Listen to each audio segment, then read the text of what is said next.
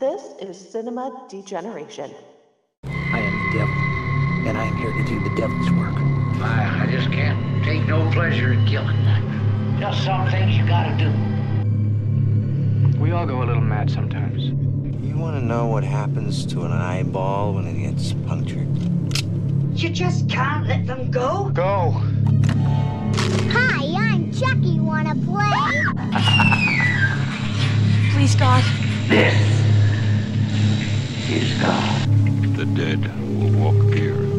I'm just gonna bash your brains in. And your suffering will be legendary, even in hell. It's alive! It's alive! It's alive! They all flow down here. They're coming to get you, Barbara.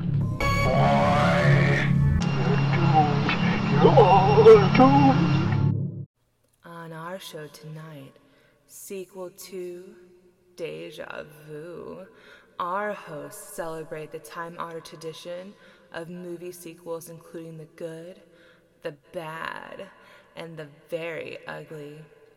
From diabolical killers who won't stay in the grave, to science fiction epics whose stories cannot be contained to a single chapter, and so much more. Join us for the tales you love, and some that you won't believe got made in the first place.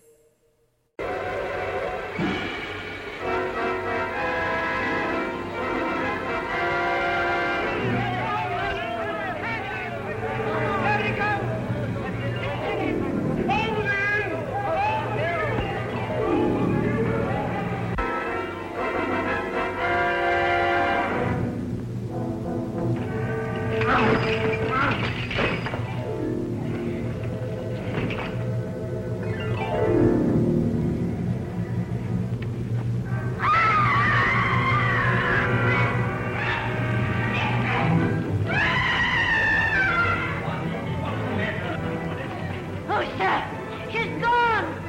The monster! He's got her!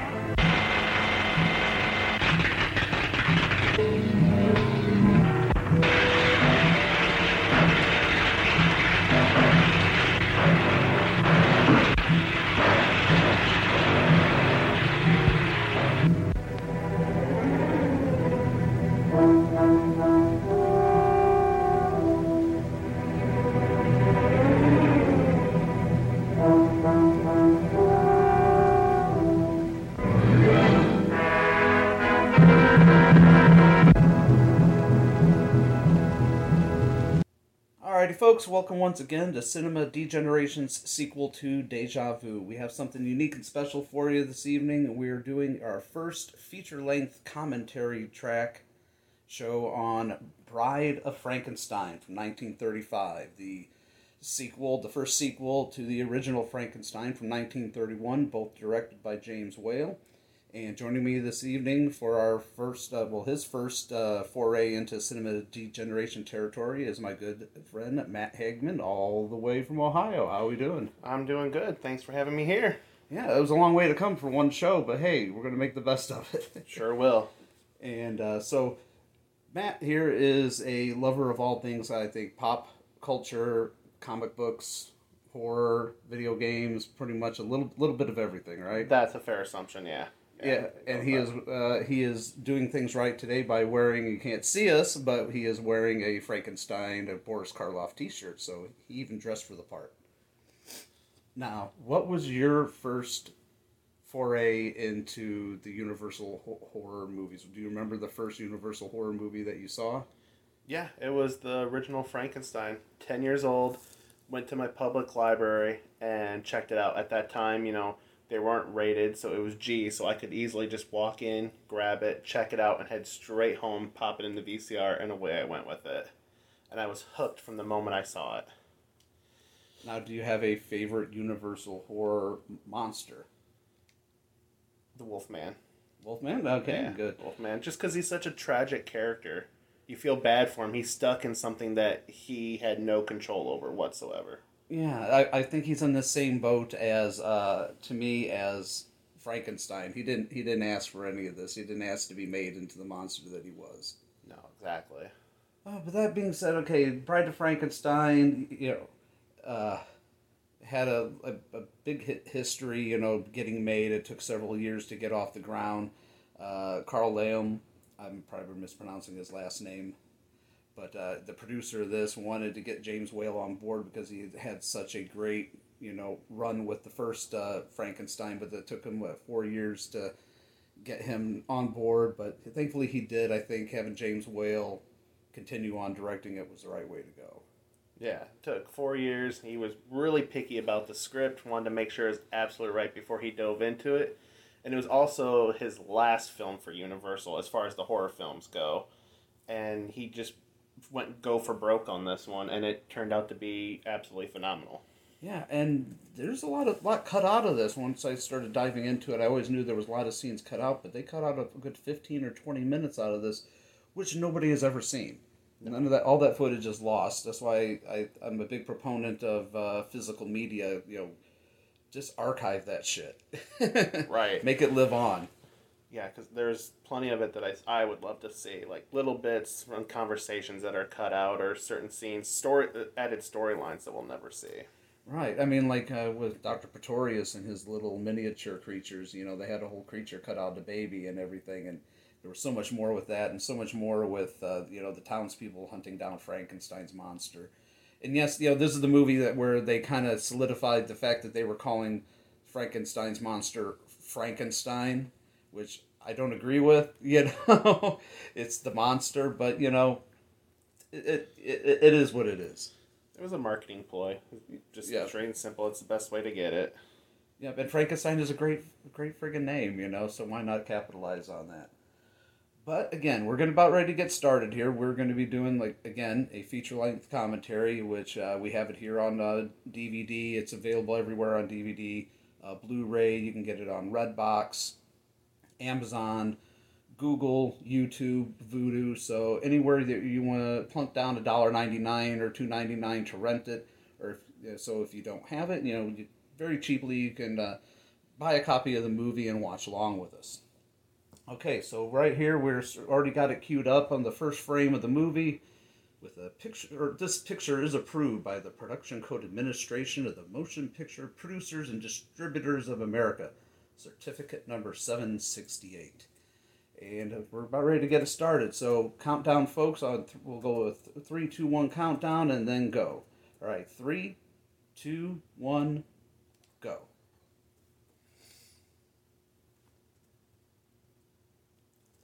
With that little NRA members insignia in the background. There's something I love about that old-fashioned Universal logo. And then the fact that they put Carl Laemmle there, when it was his son, that was the big push for all these films. Oh, it was? Yeah, it was Junior that pushed really hard for this.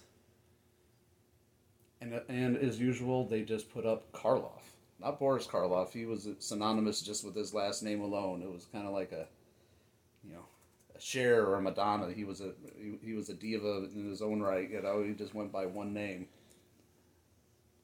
Yeah, absolutely. And the first movie gave him such a lift in his career for getting such a boost at such a late stage in his career. Yeah, because he didn't make it big until he was in his late 30s, almost 40, before he really hit it big. And The Monster's Mate is a question mark.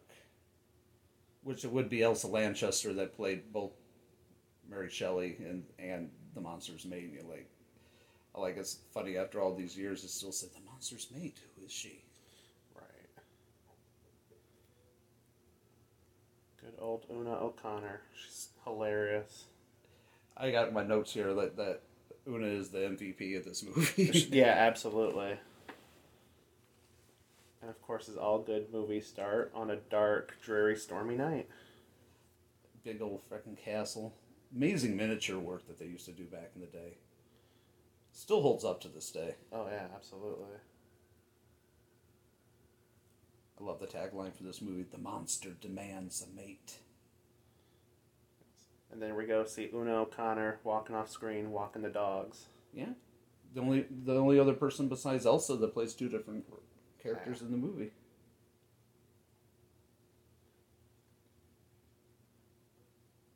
What I always loved about this scene was Lord Byron sitting there rolling his R's with everything he says. Right. Pointing those arrows of lightning down at my unbowed head of George Gordon, Lord Byron. English greatest sinner. Yeah. The fun fact, this is actually one of the many scenes in the movie that was altered. Yes. To cut out to make it more appropriate because of Shelley and her husband having pretty much a three-way relationship with Lord Byron. Right. And Lord Byron's kind of a condescending asshole. A little bit. Yeah.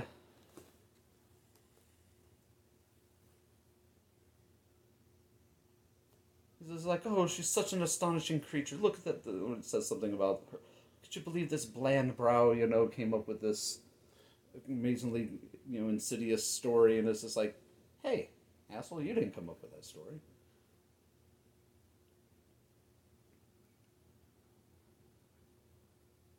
Rifled graves.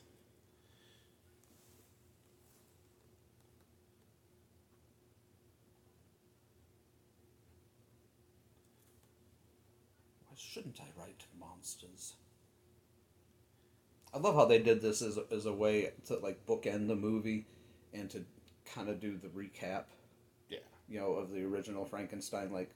That was just a great way to do it. Because every sequel worth its weight has got to have a little bit of a recap from the original. Just a little bit, something to get everyone up to speed.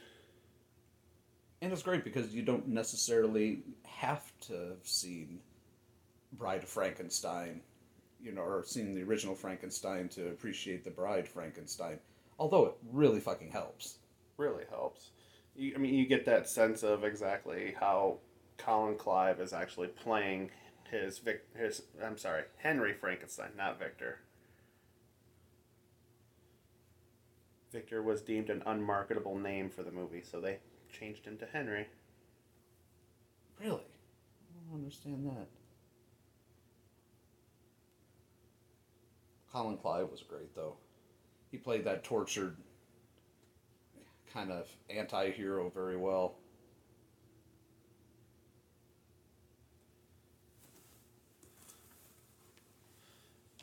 And here's Lord Byron being condescending again. With these fragile little fingers that pen the nightmare.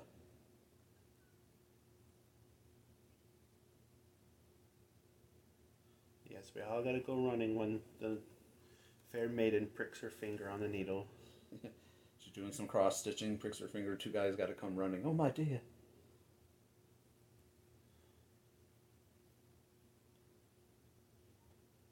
Yeah, even though they cut the footage of them, that alluded to them kind of having a three-way or threesome or whatever, it's highly apparent. Yeah, very, very, very apparent. They're both very sweet on her. And think about it, it's almost uncomfortable looking at it. Right. And again, great miniature work here.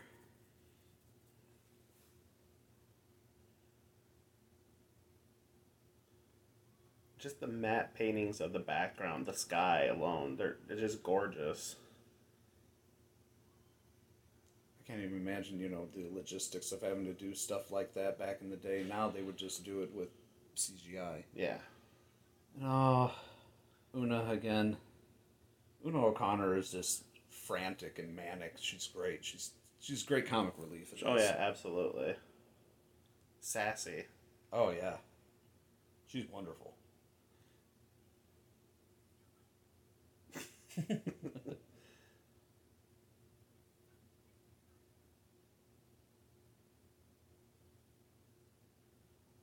love that. She's like, this is the best fire I've ever seen. And here comes the fucking ineffective burgomaster. He does more whining and complaining than he does anything else. It's always about every man and woman needs to be back in bed. Everybody would be in bed at a decent hour like this, Yeah, we wouldn't have these issues if everyone was in bed. He does have a magnificent mustache, though. I'll give him that much. Yes, he does. Yes, he does. You don't quite see him like that anymore. I think there's a reason for that. Good. Yeah. Too much to maintain. It's like that. We want no rioting, no riots. And it was just all, but who's rioting?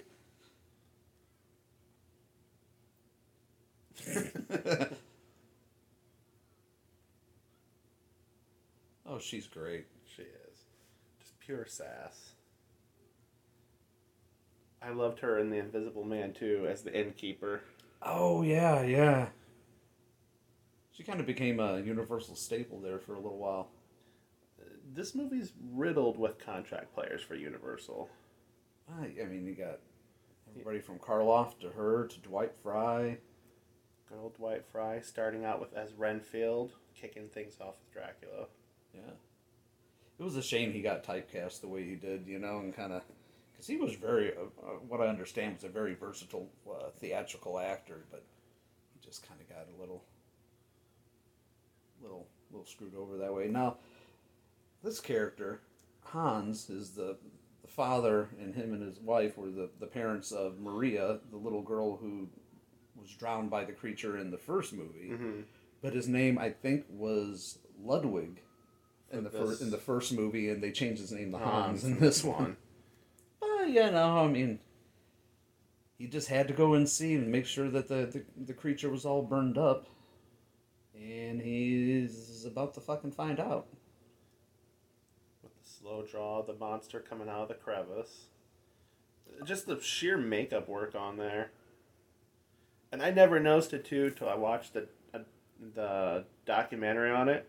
Clive Barker pointed out, and I can't think of the other person's. Rick Baker, there we go. Notice that there was an additional clamp put onto his forehead that wasn't there in the first film.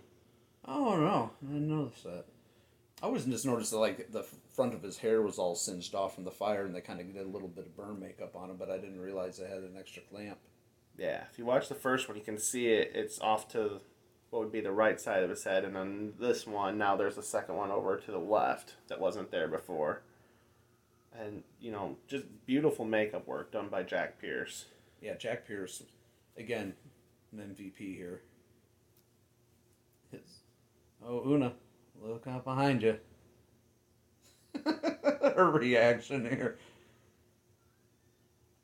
I fucking love that woman. She's great. She is. And I love how Frankenstein just looks at her just like, I'm not even going to bother chasing this bitch. Yeah, I'm not worth my time. She literally, her facial expressions look like she literally could have been drawn into a Scooby-Doo cartoon. But already, 2 deaths right off the beginning. Hans and his wife. The monster likes to drown people. That's his forte. He likes to either strangle them or drown them. And interestingly enough, this movie actually has less deaths than the first one. I know that it was 21 in the first one and 10 in this one. Yep. Oh, milady, how can we tell you? Now, it's not the same actress. I know Mae West. Yeah, we got Valerie Hobson here playing Elizabeth this time. Yeah. Only 17 in this role. Yeah, she was way young. She was 17. She was 17, and Colin Clive was in his 30s. He was 35, so yeah, it wouldn't fly today. Would not fly today. And of course, here Una playing, Minnie is the harbinger of doom. She's trying to tell everybody that he ain't burnt to no skeleton. He's still there, until he tells her, "Go bite your tongue off. We don't believe in ghosts." And I love her line here. "Wash my hands of it. Let them all be murdered in their beds. For all the me I care." And she just doesn't tell anybody else. She's just like, well, she tell him the one guy. Yep. And she's like, I'm done, I'm out. Yeah, she checked out. And great locations are the sets for this. That's something that has never been replicated since the Universal horror days and the Hammer horror days were good for their locations and their set pieces, but never since then, man. just large and cavernous. I just love the aesthetic of it. I want an old castle like that. Yeah. You know, the fact that here everybody's just like, oh, he'll never speak again, he's dead. Boom. He just all of a sudden breathes and moves his arm, and everybody just stops crying. It's just like, did nobody ever, back then, ever check for a pulse? You know, how many people you want to think back in those days were buried alive because they were maybe just unconscious? Yeah. That's a scary thought. I've had nightmares about that before.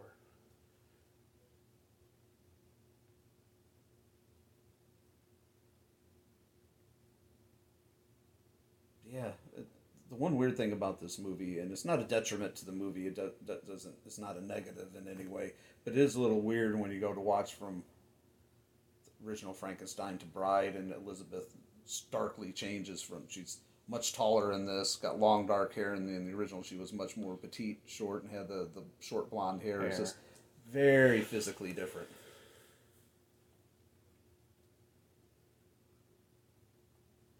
It's back in a time when no one really cared about continuity to an extent. They just figured people would never notice. Right. It's also one of the last great movies where they, even though it was a short 46-day shoot, they actually took their time and effort into this before it started becoming like a factory rollout for the films going forward. Yeah, and it was such a short film for being a 46-day shoot, you know? Was it 74 minutes, I think, with credits? Yeah.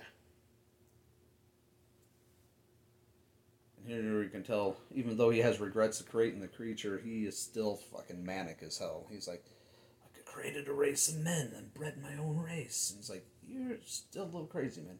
Still a little crazy. Still, you know, like he quotes, he still feels like he intends to know the secret of life.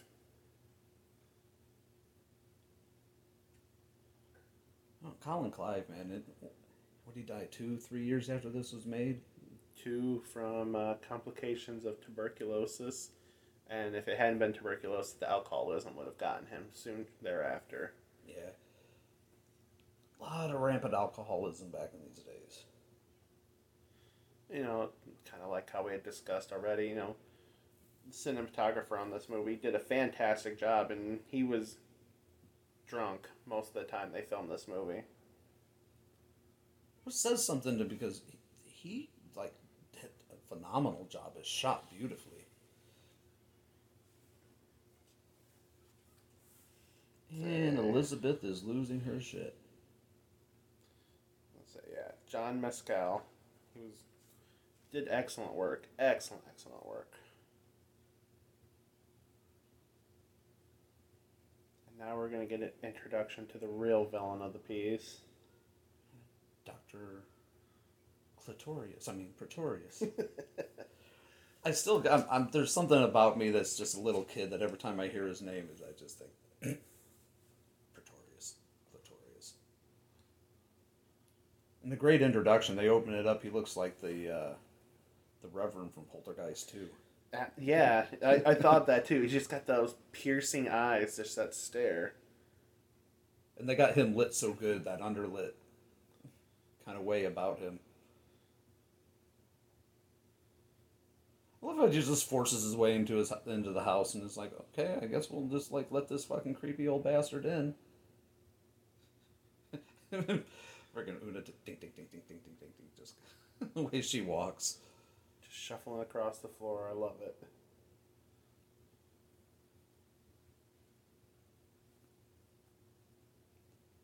Yeah, you know this guy is trouble from the get-go. All you have to do is see that crazy, like, he's got that hair like Eraserhead and David Lynch. Yeah, absolutely. And then, you know, they don't ever mention his first name, but it's Septimus Praetorius. Septimus? Septimus. Huh. Which, when I was looking it up, it's literally a Latin translation for 7 deadly sins, which they use to kind of give you a hint as to the nature of his character. Nice. Yeah, I think what the actor's name was Ernest Thesiger. Yeah. He's got great presence. Absolutely. He was actually... James Whale's mentor, his acting mentor, Huh. from his early days, and thought he would be the perfect role. But that was after Universal was actually trying to push Lugosi and Claude Rains on him for this role. Oh, I would have loved to have seen Lugosi in this. Lugosi's my boy. I like Lugosi, but still, I can't imagine it without this guy in it, and without, Ernest. It would have been, it still would have been good with Bella. He would have brought something totally different to the role, though. Oh, absolutely. The movie would have had a different, I feel like, with different tone. This one, he's very much, Thesiger is very topsy-turvy, very manic himself. Not quite there with Colin Clive's Henry, but he's right up there. I love those couple times during the movie he talks about cigars, and he talks about gin, and he always says, they're my only vice, and it's just like, wait a minute, your only vice, but that's like 3 different vices, man. Right. My only vice is gin. No, my only vice is cigars. Nope. I say again, my only vice is resurrecting dead people. And here we have blackmail. I love how he basically tells them, like, yeah, you're responsible for all these murders since you created the creature, and I'm going to let everybody know it.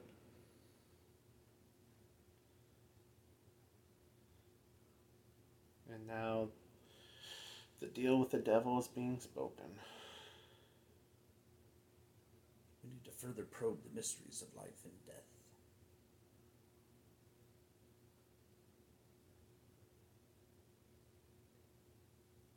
He's so condescending here. He's just like, oh, it's so sad, very sad, but it's kind of one of those that I know. Yeah, he treats it like it's an addiction. Like, you've already started, you can't stop it. It feels good, keep going. Right. It's kind of like, hey, the first hit was free, now you got to pay for it. Right. You hell baron. But it really doesn't take much for him to convince, Colin to go, and he's just like, I got to show you what I got. And he's like, I must know. I've got to see it. It doesn't take him very much time to be completely convinced, like, okay, yeah, I'll go with you. And one of the many, many, many shots of Colin Clive doing very little movement due to him breaking his leg. Yeah, it was riding a horse, wasn't it? A horse riding accident? Horse riding accident, and broke his leg, so they filmed him sitting down for a majority of the film. You can kind of tell he's got a hitch in his getty up whenever he does kind of move around. Probably in shots like this, obviously, it's probably a double. I'm almost bet money on it. But yeah, a lot of shots of him sitting down. And inside Pretorius' lab. And again, beautiful set. You get that cramped feeling to it. Would you like a drink?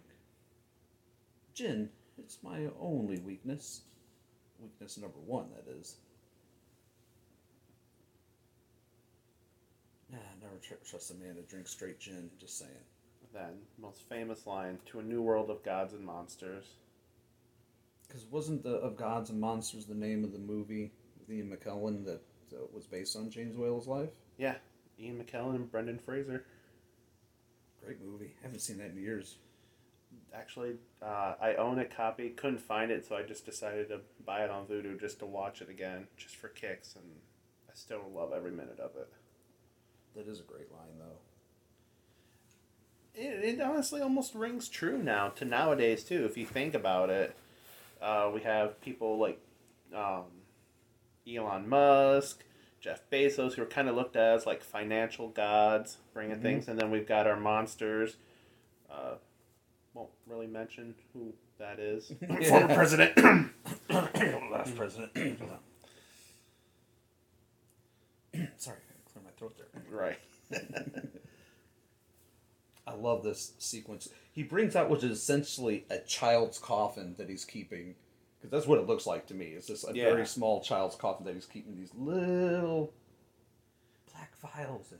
And again, just James Whale's vision and his directorial skills for this scene. Like, the technical skills to pull this off is amazing. reveal of his first creation, the Queen. And like this, it kind of is like reminiscent of like, well, not reminiscent, this came out 50 years beforehand, but like of Doll Man of creating these little 10 to 12 inch tall people. Oh, yeah. And we got the horny little king. It even says, I got to be careful with the king, so we're going to put him over here as far away from the Queen as possible. What's this? That would be the Archbishop. Yeah, that's always sleeping.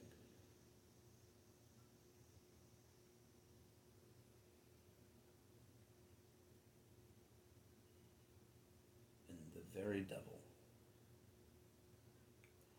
Now, how he says he's a very... Do I flatter myself because the little devil looks a lot like me? That was the actor who played Pretorius. That's his stand-in. Yeah. That played the devil. And the fucking king is just like, he's so horny, he's escaping. He's like, I'm gonna go bust the Queen out of this jar. Gotta get busy. Maybe we might be 12 inches tall, but we gotta get busy here. Right. Got that little prince to make. And back right into his throne again he goes. And he gives up pretty easy. Well, then again, he does put the teacup on his.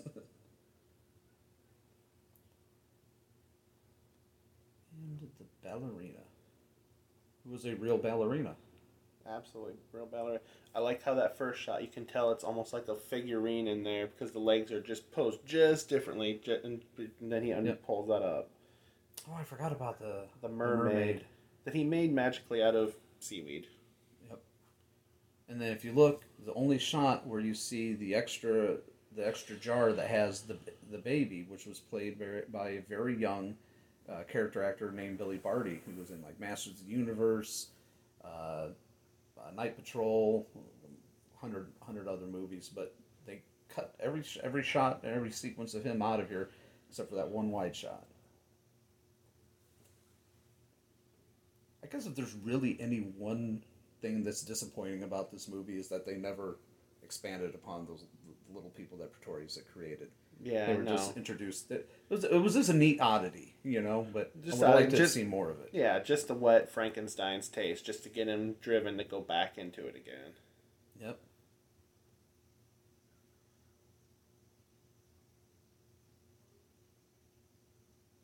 I mean, and I hate to say it because I'm not advocating alcoholism at all, but I think Clive's rampant alcohol abuse lent well to the betrayal of his character in this, you know. So I mean, James Whale was right by keeping him in here. Yeah, recasting him would have been a great disservice.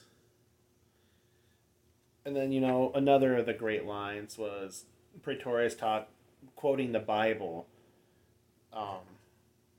saying how the line got changed originally is he said if he talks about multiplying and recreating, and then he's like, if you believe in Bible stories, which the line was originally changed if you like fairy tales. Yeah, and they considered that to be sacrilegious, and they made them cut it. And they just changed it to Bible stories.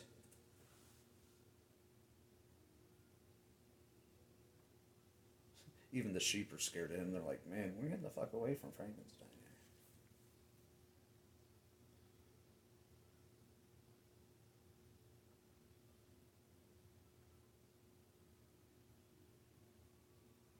And again, Frank, creature's just not hurting anybody, not starting anything. He just wants some food, just some drink. Definitely got some self-esteem issues. Yeah. Self-image issues all abound.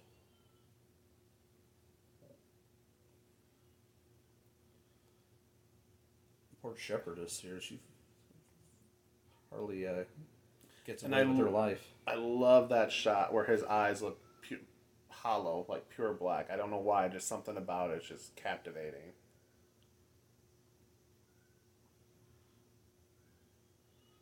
Of course, now he's trying to do the right thing and help her. He's even like patting her hand, you know? I mean, he's just like, hey, you alright? He's like, okay, shut up. I'm trying to help you here.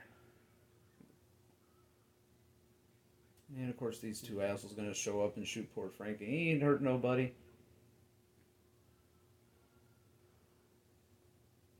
He's like, God damn it, man.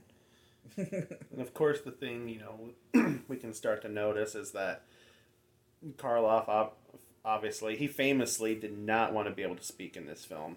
No, all. He did not want to talk. He argued that point quite a bit. And unfortunately, he had to leave his partial plate in, which gave him that fuller face. But the other thing was, the first movie, he was basically a starving artist. He was super gaunt in that film. Oh, yeah. And hitting the fame from that one, his own daughter has even joked that, yeah, he made money off of that one, and he started to eat a little bit better, and he packed on the weight. But at the same time he packed on this weight, he lost 20 pounds filming this movie. They said he had gained 20 pounds in between making the first one and Bride here, and then he lost another 20 pounds while wearing the suit and everything because he, sweated with so much makeup on. And that padding, sweet Jesus, I can't imagine the weight of that padding. Well, and then running wet like he is right now. Yeah, there's a lot of shots of him laying down in between and behind the scenes of him laying down in between shots because he had to rest, like he was tore up. Now he had some pretty bad arthritis, and I know like wearing this makeup and this outfit and whatnot did not do matters for him any kind of good whatsoever. Oh no! Well, his back injury from the first one, having to carry Colin Clive up the mountain up through to the windmill, and he originally did not get along with James Whale because he thought James Whale was doing it on purpose, making him repeatedly do it over and over as a punishment. Oh, really? See, I did not know that. And our first glimpse of Dwight Fry. And that goddamn Burgomaster. With his horrible hairpiece. It did not take the townspeople long to gather their mob and get old Frank, or the creature, bound up. There she goes, getting all excited. I'll bind him. Yeah, she might have been into a little less than him. I'll bind him myself. Let me tie him up.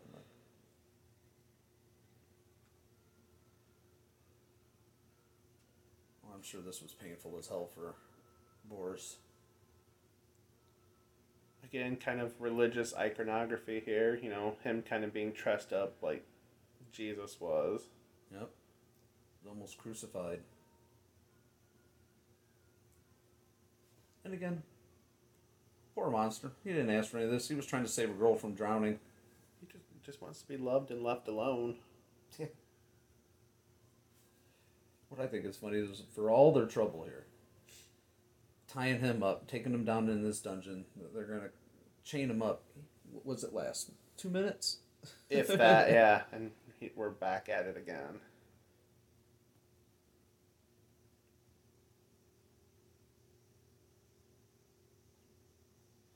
Just seems like a whole lot of work just to have him trussed up on that big pole and maneuvering him around just to get him back into that chair.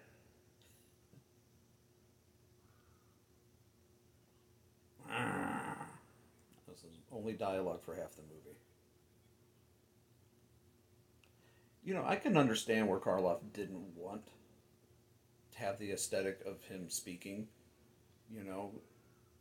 He would have rather than remain silent and just kind of grunted and growled. But I kind of like the fact when he starts talking. That just shows that he was like evolving. Yeah. He was showing his humanity. That in part he had more humanity to him than the people who created him.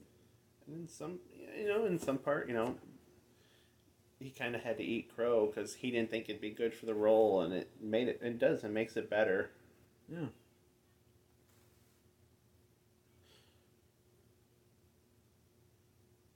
And they just leave him. That's like him, the Burgomaster again. Total fuck nugget, man. He just he's just like, well, that's enough of that. We spent too much time with this, and let's go and leave him be. And here he is in 30 seconds. He's pulling those chains right up out of the ground and breaking them. What doesn't get me though, it takes him 30 seconds to pull all that off, but he couldn't fight off that group of villagers. Not a one. He couldn't fight off the group of villagers or snap those ropes, but he pulled those chains out of the ground.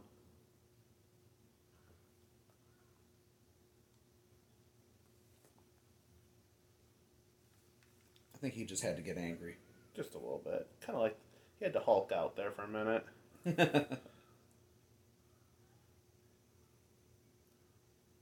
Now, I don't know if they filmed this in sequence, but I did read that they had to stop filming for a couple of days after they filmed the opening windmill scene at the beginning because Karloff had fell down and injured his hip. Yeah, dislocated his hip. Yeah, he's pretty much spent the entirety of the shoot in pain from what I was reading. He had to be iced down. He had to use heating pads and being iced down frequently in between takes. But a trooper, man. He stuck with it. Gotta suffer for your craft sometimes. Been there.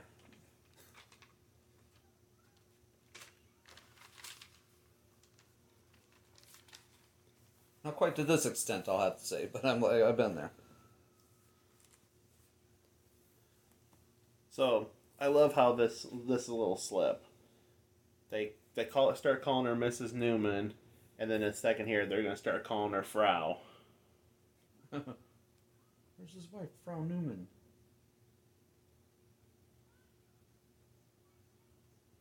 Yeah.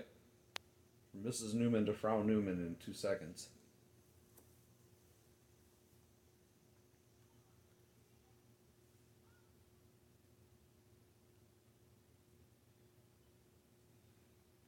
Now this was a scene here with the gypsies that was added in after test screenings were done.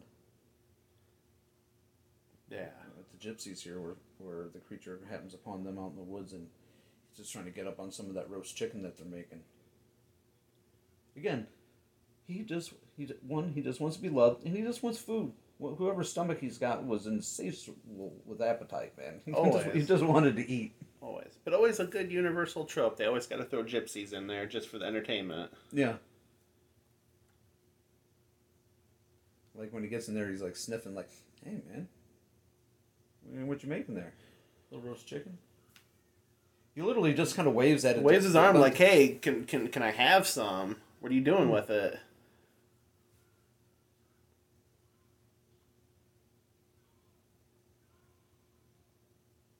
Once again, creature learning that fire bad.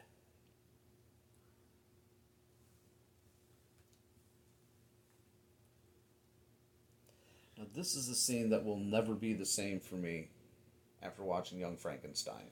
Absolutely. I still get to the end of it and I still want to say, but I was going to make espresso.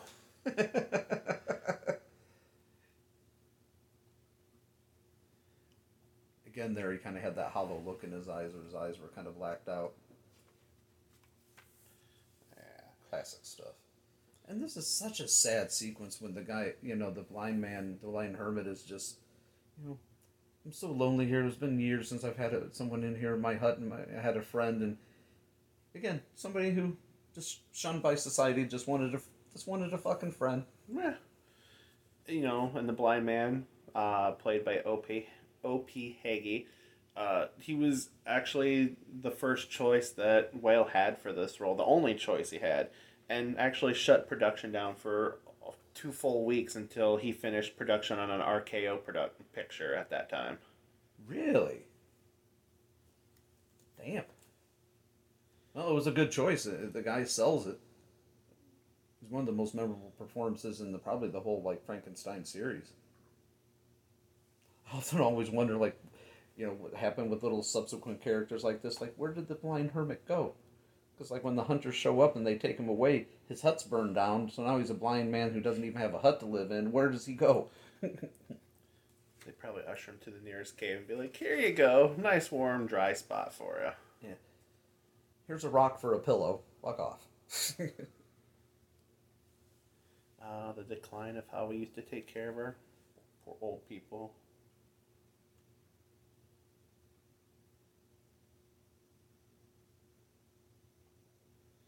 And I love the look on his face, he's so happy and so excited to have found someone who's being welcoming and nice to him for once.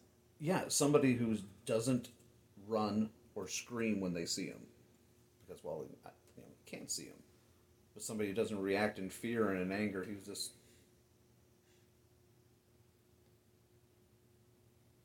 Poor monster.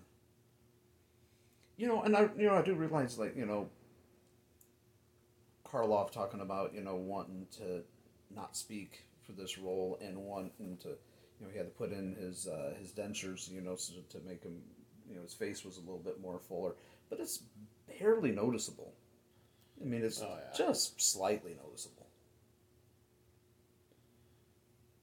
I honestly, watching this many, many times as a kid, I had never paid attention to it whatsoever. I just figured, horse gained weight between shoots, and that's all I thought. Right? Someone should do a deep fake of this and put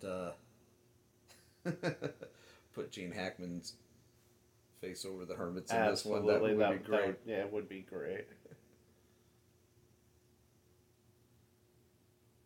And again, Young Frankenstein, great fucking movie. Absolutely, one of the best. I don't think a day goes by that I don't at least quote that movie at least once a day. Right? I cannot see and you cannot speak.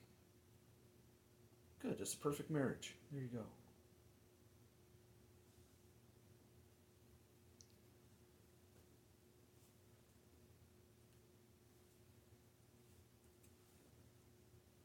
And this guy is pretty welcoming. He's just like, here, come in, sit in my house. Don't know you. Know you can't speak. I'm not weirded out. Just have some food. You can tell he's pretty well trained because he just dips that bowl right in with that soup and scoops it up like it's nothing. For God to have sent me a friend. It's so fucking sad. He's talking about it's so lonely here, you know.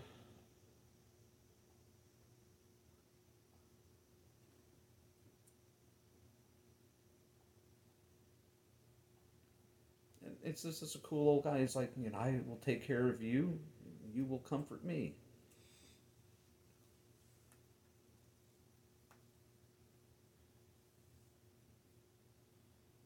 Probably first bit of rest that Monsters had in a while.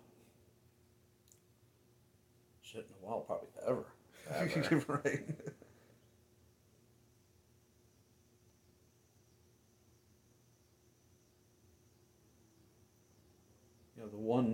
Probably one really decent person in this movie is the Hermit. Oh, absolutely. Well, him and Elizabeth, I guess, you know, she kind of goes a little bit wackaloon there for a bit, but she's still a good person. Oh, yeah. Just Hermit has no ulterior motive. All he just wants is just to have companionship.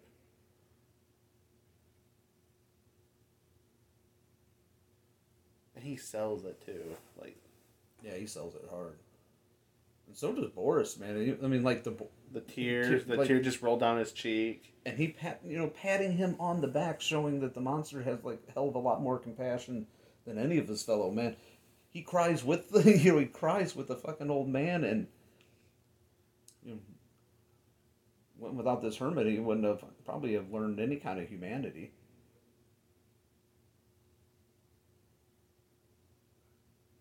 And there we go. His first word. Bread. It's the way to do it. Just get a mouthful of it and run with it.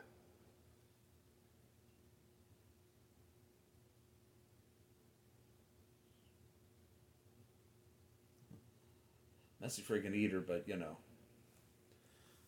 So, other cool part that I looked into this too is before they started filming, Wales sat down with a psychiatrist and they determined that the monster would be mentally about 10 years old, and went through and looked at a bunch of essays and tests of 10-year-olds and picked out 100 words that they think the monster would only be able to say. Huh. And then pretty much equated, because of his need to have a mate, that they gave him a teenager's emotional intelligence. It's pretty intricate there, though, when you think about it. That's putting a lot of forethought into a character.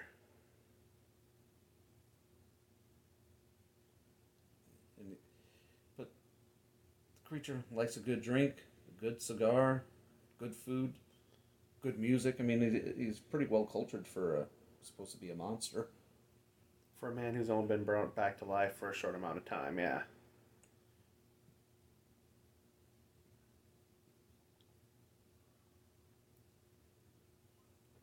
But that's interesting that they took the kids' essays and just picked out the words like that. That's cool.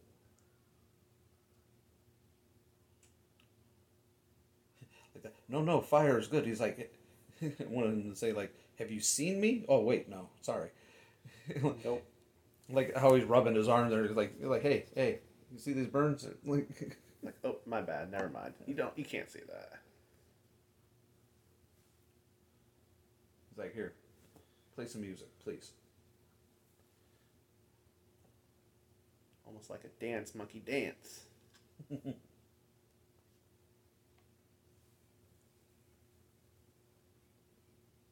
were no iPods back in the day here, and all they had was a violin.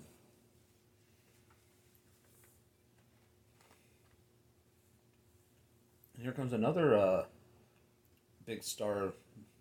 Wouldn't quite be such a big star right now, but one of the two hunters, he became quite big with Universal in some monster movies. John Carradine is one of the two hunters. If I remember right, he played Dracula, didn't he? Yes. Yeah, that's what I thought. I think it was in Horror of Dracula. And God, like hundreds of movies. I mean, the man, John Carradine, probably had a good 200 credits, so I'd be willing to bet. I'd have to look it up, but I'm sure he had at least that many. Easily. I mean, they pumped out film after film after film in those days.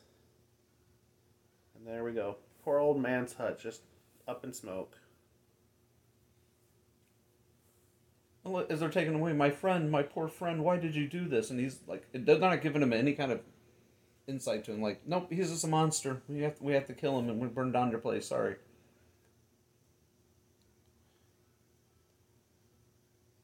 And that puff of flame there about got Karloff. Yeah. Like, that came within inches of his head. A little bit of trivia. The group of girls and kids that he runs into there, the little girl that goes, "Look," is the same actress who played Maria, the girl that got drowned in the original Frankenstein. Yeah, and actually Whale gave her that speaking line so that she would get paid more for her appearance in that film because he liked her so much. He didn't want her just to get a crappy little paycheck for just being on screen. He wanted her to get something more for it. Oh, that was cool of him. James Whale, good guy. Yeah, from what I've researched, he was eccentric in his filmmaking, but he made it always really comfortable for his cast and crew. Like, everyone was always, for the most part, really happy to work with him, except for poor Karloff, who had to carry Colin Clive in the first one repeatedly up a mountain. But he must have forgave him. He did this one in they did the Old Dark House together. The Old Dark House, yeah. Which I think, unless I'm mistaken, was James Whale's last horror movie. I don't think I think it was his second one. His second one, because then he did Invisible Man, and then this one. Okay. So this was his last one with Universal.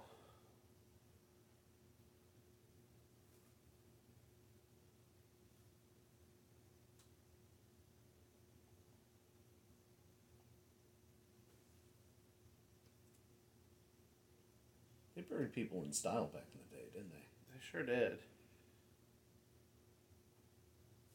I was going to say, how did the monster know that there was an underground crypt underneath that statue? You know why? It was wrote in the script. It was wrote in the script. Because he had to run into Pretorius with Ludwig and Carl. Good old Dwight Fry. He was always played in eccentric, weird parts. I think he was destined for it after playing Renfield, unfortunately. But unfortunately for him, but fortunate for us because he's a great character actor. Right. Playing Carl here, Fritz in the previous one. Yep. And, I'll backtrack. I was just thinking about when we were talking about the gypsy scene. It's the only scene in the film that does not have a score to it because it was shot at the last minute, just before the release of the film. Also, they didn't have time to Didn't have time to go back and rescore that portion of it. And, the thing is, it's hardly noticeable when you think about it. It's such a quick scene. It is a quick scene. Digging up bodies. Isn't that how most of the Universal horror movies started back in the day? Was somebody digging up a dead body? Usually, someone being buried or someone getting dug up. It's a sick world, but we're happy guys, people. But, just again, the lighting in here, the German expressionistic filming on these films is just. Every frame of this movie looks like a painting. Absolutely. You could take one frame from any point of this movie and it would make an art piece. I mean, look at that, those arched ceilings and the fucking vaulted. With the light just shining down on the one coffin, it speaks for itself. I love him. Breaking out his bottle of gin, some roast, a couple of cigars while they're digging up some poor 19-year-old girl that they're going to use for their experiments. He's just like, well, this is a perfect time to smoke a cigar, have a shot of gin, eat this nasty old roast that I'm laying on top of a coffin. And then we're just going to laugh and chuckle at his skull. Because, hey, that's what good supervillains do. That right? is what good supervillains do.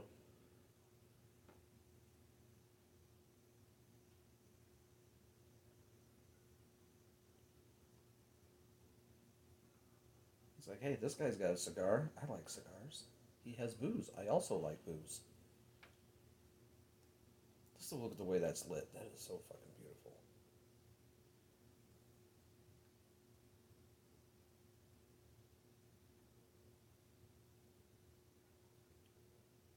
And that's how he gets in the monster's good graces, by just going, oh, I thought I was alone. Well, good evening, sir.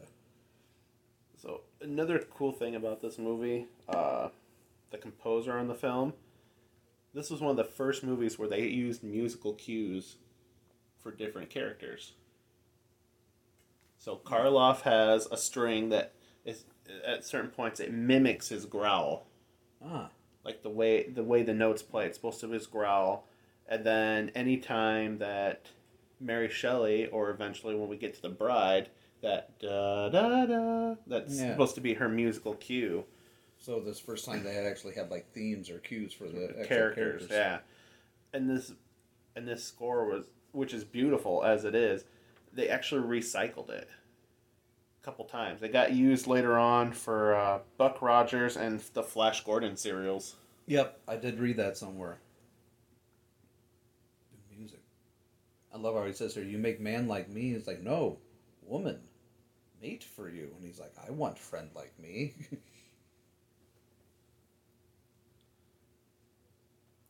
With those eyebrows he's got, man, they're working overtime. Oh, absolutely. Some people, I have to say it, are just born to play villains. Oh, yeah. He definitely had it. Another great line. I love dead, hate the living. So many great iconic lines from this. Absolutely. But I like how he basically tells him, he says, I'm just going to use you to strong arm to get what we want. Knowing full well that the monster is not smart enough to pick up on that, Oh, absolutely. Tell those old gears in Pretorius' head is just a turning. And then we're right back again to the wonderful Minnie, Una. And Henry trying to pack up and get the hell out of there while he still can. Would not work out for him.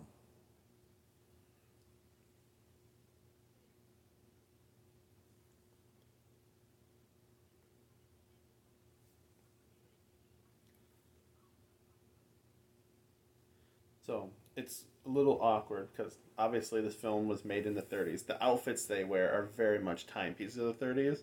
Mm-hmm. But it's left to allude to you that this film actually takes place around 1912 based on if you pay really close attention in the previous scene, the bottle that Pretorius drinks from, the bottle is labeled that it was 1912.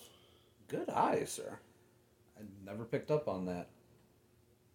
I always just assumed it was like 1890, early 1900s, but yeah, 1912 would be about right.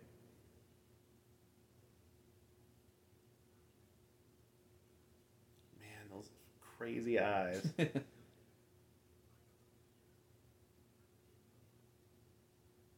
Once again, Colin, manic as hell, probably jonesing for a drink, and sitting down nursing that broken leg.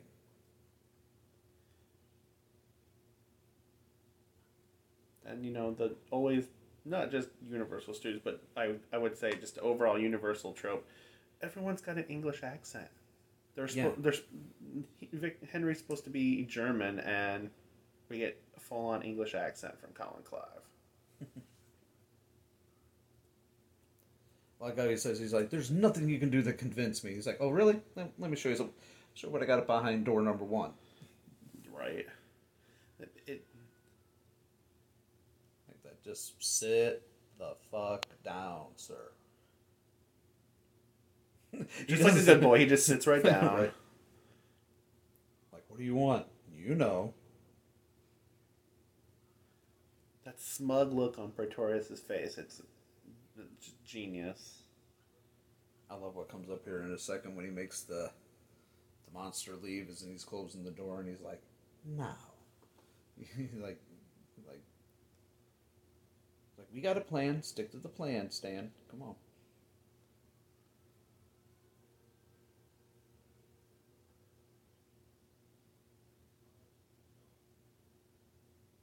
Never. Nothing can make me go on with it. Well, you'll see here in a moment. We'll get you moving.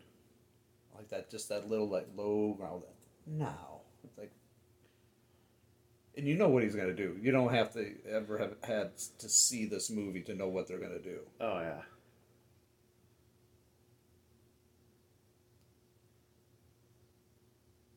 Just the look on his face, the foreshadowing right there alone was enough. And they were almost out. Pretorius had been, what, hour later? They would probably have missed him. Done and gone.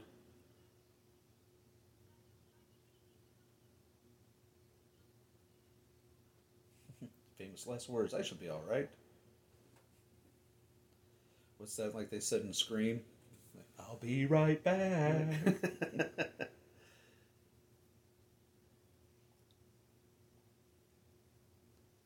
Hey, Candygram.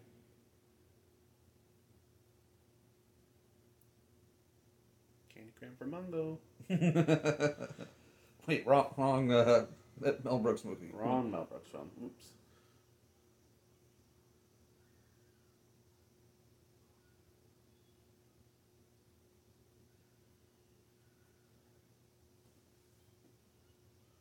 Yeah, you can tell he's got a hitch in his giddy up when he moves. Oh, her hysterical screaming. Just such the over-the-top acting and stuff. She's great. No, we've said that here like 100 times already. But it just... It bears repeating. She just chews up the scene every time she's in one.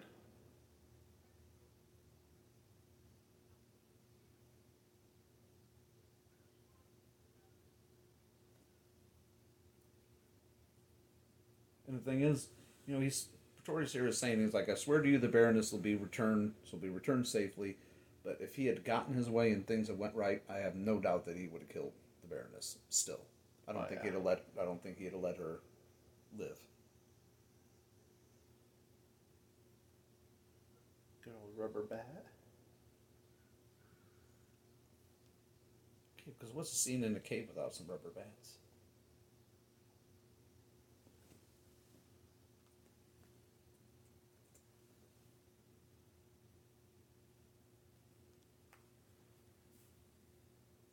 Gone between a rock and a hard place, man. Help me with this final experiment.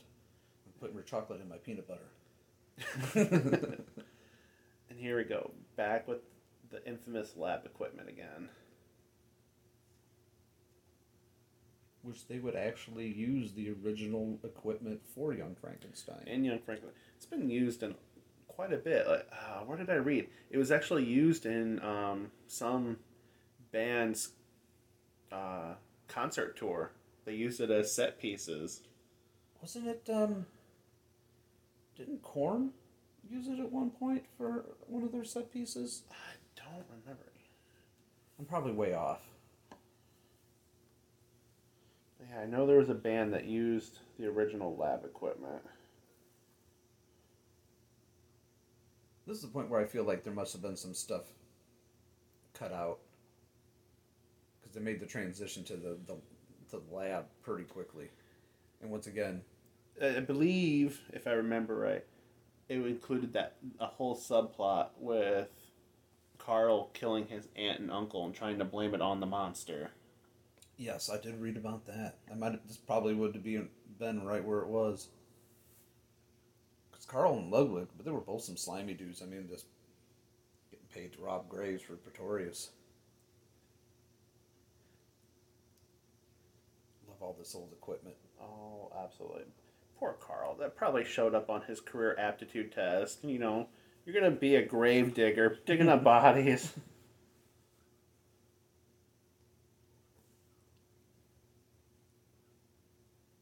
The heart doesn't work, so bring me another one. Just bring me another heart. Should be easy. It must be sound and young. Like that. You must go with your friend to the accident hospital. Like, was there a specific accident hospital? Right.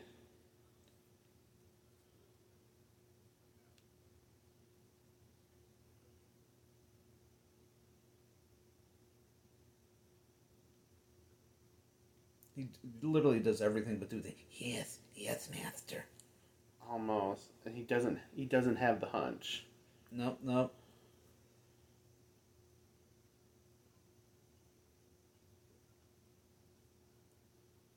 So wait a minute. Now that I think about it, that means Karloff's creature, the monster, kills Dwight Fry twice.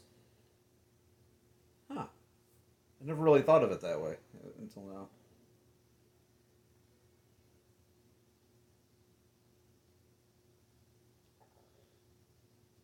I think back in the day, what made this so horrific was the implication of what was going on. Like, you just seen him throw a bag over the girl's head, the random girl's head, and then next thing you know, he's just got a heart for him. So even though they don't show it because they never would have back then these days. In a Rob Zombie movie today, they would have showed somebody cutting her heart out and just ripping it straight out the chest. Yeah, but it's the implication of land. Yeah, this guy probably knocked her over the head, drug her off somewhere secluded, and cut her heart out. I mean, that was what was so horrific. Was more of what was implied back then, as opposed to what they showed you. Yeah, letting your imagination run wild. And I can admit I'm a fan of both. I'm a fan of the what is seen and what is not seen. I mean, both styles of filmmaking. Both has their place.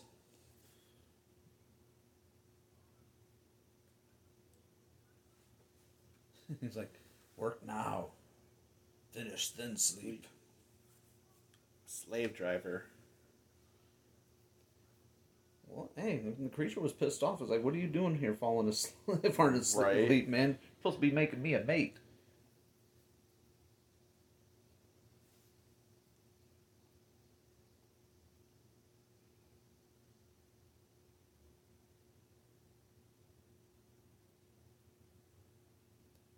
And let's see, we're going to use the monster's vices against him and spike his drink. And keep him sedated.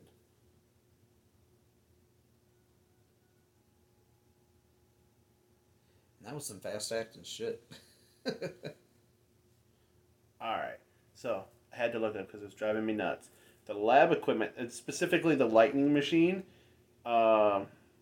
was used for Kiss's Spirit of 76 tour.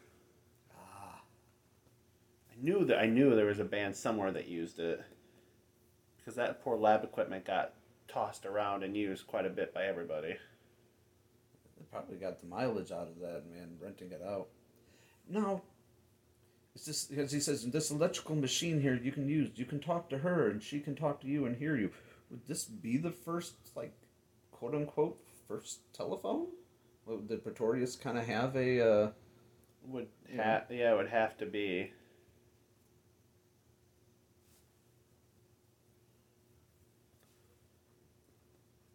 That's why I kind of made a note of that. I was just like, would this be the first appearance of a telephone in a movie?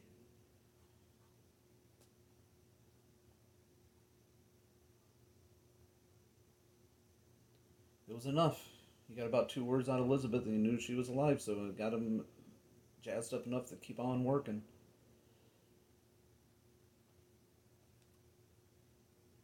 The angles of these shots, too. Really... Oh, those kind of Dutch angles? The Dutch angles, yeah. You know, Sam Raimi's really good about using those, too, for a lot of his films.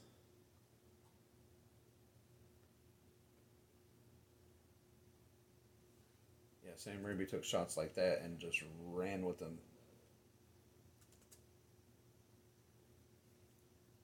I love these angles. Like I said, every shot of this movie is, like, perfect. That just goes to the precise nature of James Whale. Like,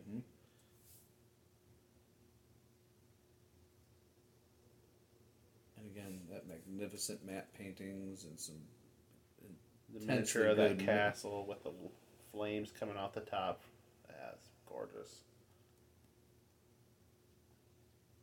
I will say one thing, they're awfully lucky that every time they go to do one of these experiments that is storming, but then again in these European countries that they're supposed to be in, these, you know, nameless European countries, they're always a fucking thunderstorm and lightning. Always a storm. Like, where the hell are you guys living at? Seattle? And I just love how they're in Ohio. Yeah, pretty much. I like how they pick up that phone and they're like, "Oh, it's a great storm is coming." Who's telling you? Right? Who's on the other end of the line? What the fuck?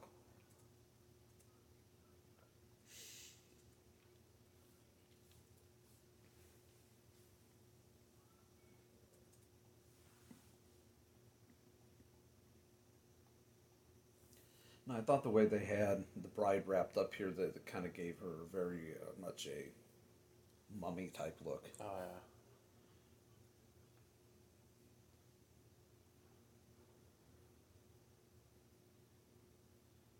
Of course, you know, we need kites. Kites fix everything. Fly the kites. The key to life is something Ben Franklin came up with. Key tied to a kite and some lightning. Doors are opening up and we're bringing down the lightning machine.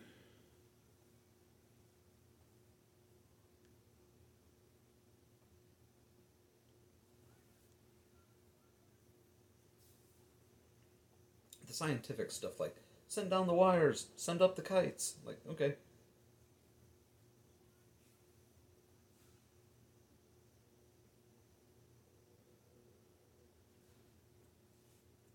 Bet, like I said, once again, with that wide shot, bet any money that was not Clive running up those stairs. Oh, no. I don't even think he's running right now. The hair looked, until he turned, the hair looked way too different.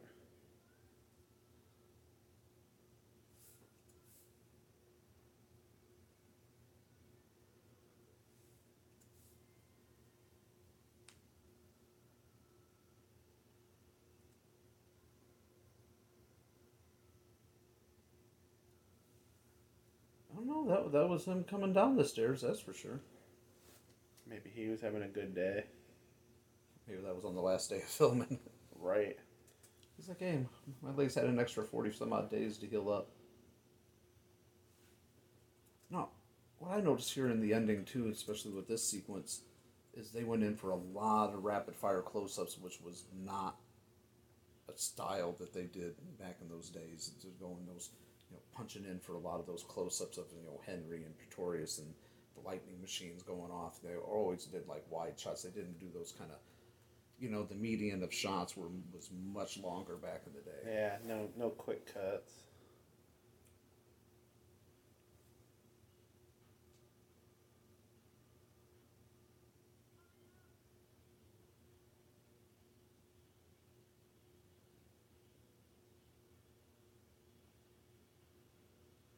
Makes me wonder, you know, with all the smoke, the fire, the sparks going everywhere, the electrical current that they had flowing everywhere. How many people got shocked? Shocked? The only thing I was wondering about, like, look at all those sparks falling. They have that poor girl wrapped up in dry linen. She's literally a tinderbox waiting to happen. Right. And not only that, like, around all those torches going off and sparks flying everywhere, like, I hope they had somebody with, like, a couple fire extinguishers close by. Oh, absolutely.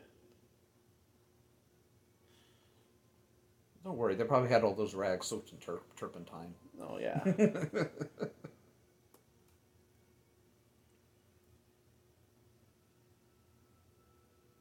Great shot there. Pretorius just looking as evil as all get out.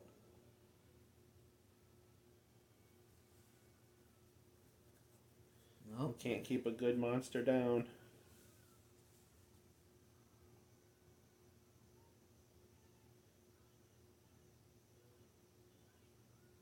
Oh, poor Ludwig and Carl never knew what was going to hit him. Here we go again. Dwight Fry's second death by Karloff. Pretty much dying the same way. Pretty much.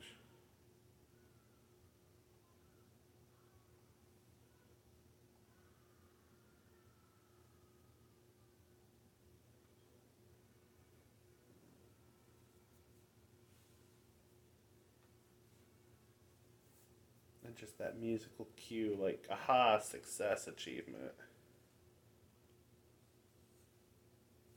Because, you know, sciencey science. Sciencey science. It's like, yep, just raise up some kites into the air, hooked up some electrodes, and juice that body straight up, and, you know, wait for 3 bolts of random lightning, and then there you go. That's there life. You go.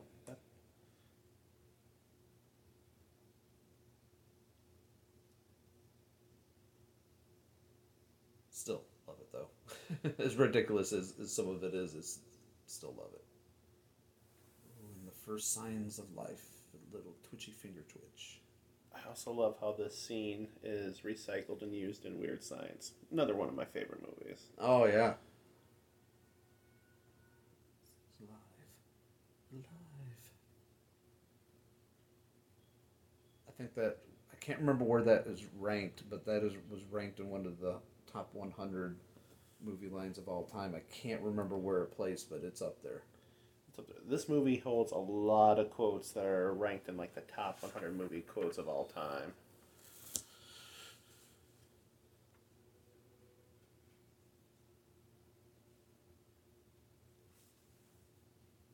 Hey, somebody grab her. She's gonna roll up. I'm out of there. You know what's pretty cool is that Elsa Lanchester. She was a short little thing. 5'4". 5'4", and they made her wear stilts to make her 7 foot tall, not including that glorious hair piece that she's wearing. Bride of Frankenstein. She was beautiful, though. Absolutely gorgeous. Just that classic kind of beauty. I can't. Even that hair is just like is iconic, man.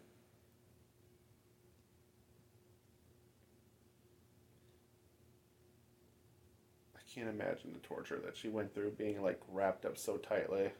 Well, they said that she could hardly walk, she could hardly move, and that she couldn't even like move her hands. So they had to feed her with a straw.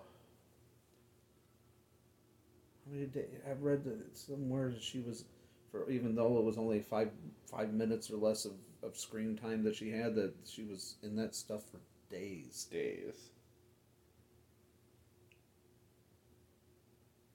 So where it took roughly 5 hours to put Karloff into makeup, it took 3 hours to put her into it. And her hissing. I love her hissing. She got her hissing from living in London. I don't remember the name of the little lake or pond that she lived by, but the swans, the swans that lived there would hiss, and she just said they were nasty little creatures, and so she emulated it. Yep, that's where she got the little head tilt that she would do, the kind of bird-like head tilt and the hisses and the spitting. I did read that somewhere, yeah. But poor creature. They create him a bride, and the first thing she does when she looks at him is scream. Like, he just got no love, man. Look at that smile on his face. He's like, finally, someone just like me. He's like, and just stroking her hand and smiling, but then when he sees how she looks at him, he just cries, you know?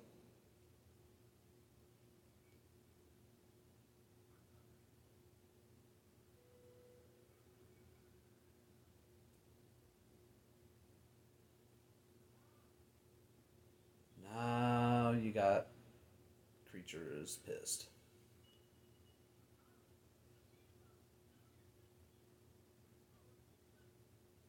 Blow us all to atoms.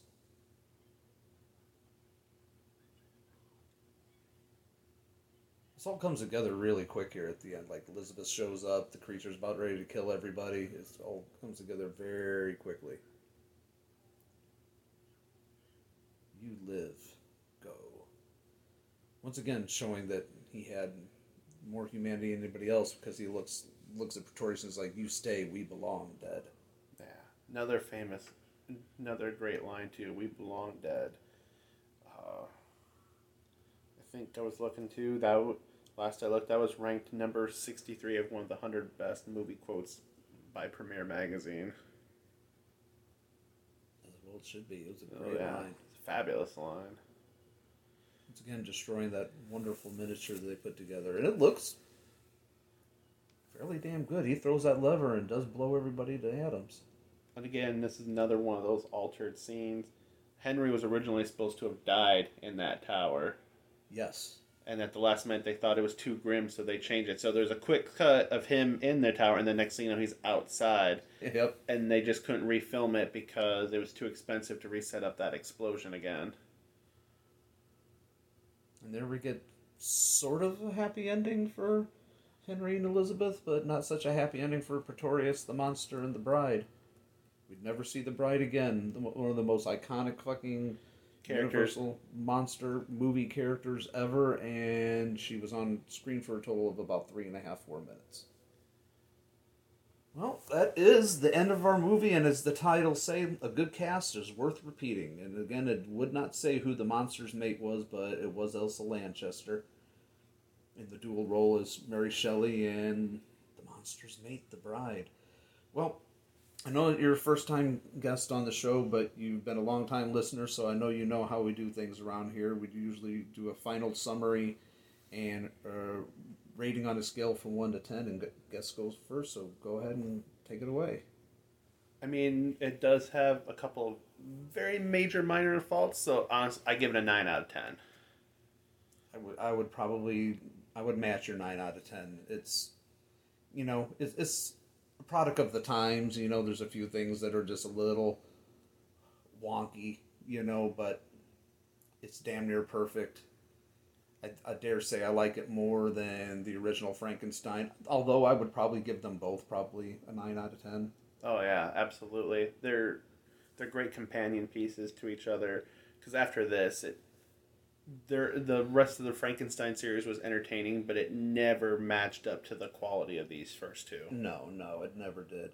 And not to say that the other movies weren't good, but they were chucking them out at a much more of a rapid pace. Son of Frankenstein, Ghost of Frankenstein. Although I really like Ghost of Frankenstein and Frankenstein versus the Mummy and all not the Mummy versus the Wolfman and whatnot. All really, really good, but I think Boris would only play the Creature one more time. Yeah, he would play it one more time for Son of Frankenstein, and then he was done. Which is sad. I mean, they had some, Lon Chaney played him a couple of times. Bella Lugosi played him once. And there's there was another one, I can't remember who played it, but Glenn, oh gosh, can't remember his last name. Sorry. No, I'm drawing a blank. I can see him, but I can't. I just can't think of the name right now. I want to say Glenn Ford, but I know that's not right. No. That's not right. He did good, too, for the short time that he had. Yeah. Even, and Bella did good. I mean, everybody did good, but to me, when I think of traditional Frankenstein's monster, I think of Boris Karloff. And this is the look that would always go, kind of walk hand in hand synonymous with Frankenstein.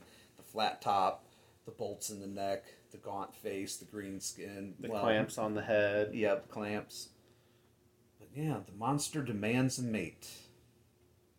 Bride of Frankenstein. Well, folks, I think we'll stick a pin in this one for the evening. We have been reviewing and dissecting in a feature-length commentary on The Bride of Frankenstein here on Sequel 2 Deja Vu. I have been your host, Cameron Scott. This has been my host, Matt Hagman. I want to thank you for making a trek all the way out here to, across 3 states just to come out here and hang out with us for a weekend. 4.5 hours. It was a great trip, and I'm glad I got to do this. It was a lot of fun. Yeah, it was. Well, thank you. I hope we can get you to come out here and do it again sometime soon. Absolutely. All right, folks, as always, thanks for listening, and tune back in soon. But I can't leave them, I can't. Yes, go. You live. Go. You stay. We belong, dead.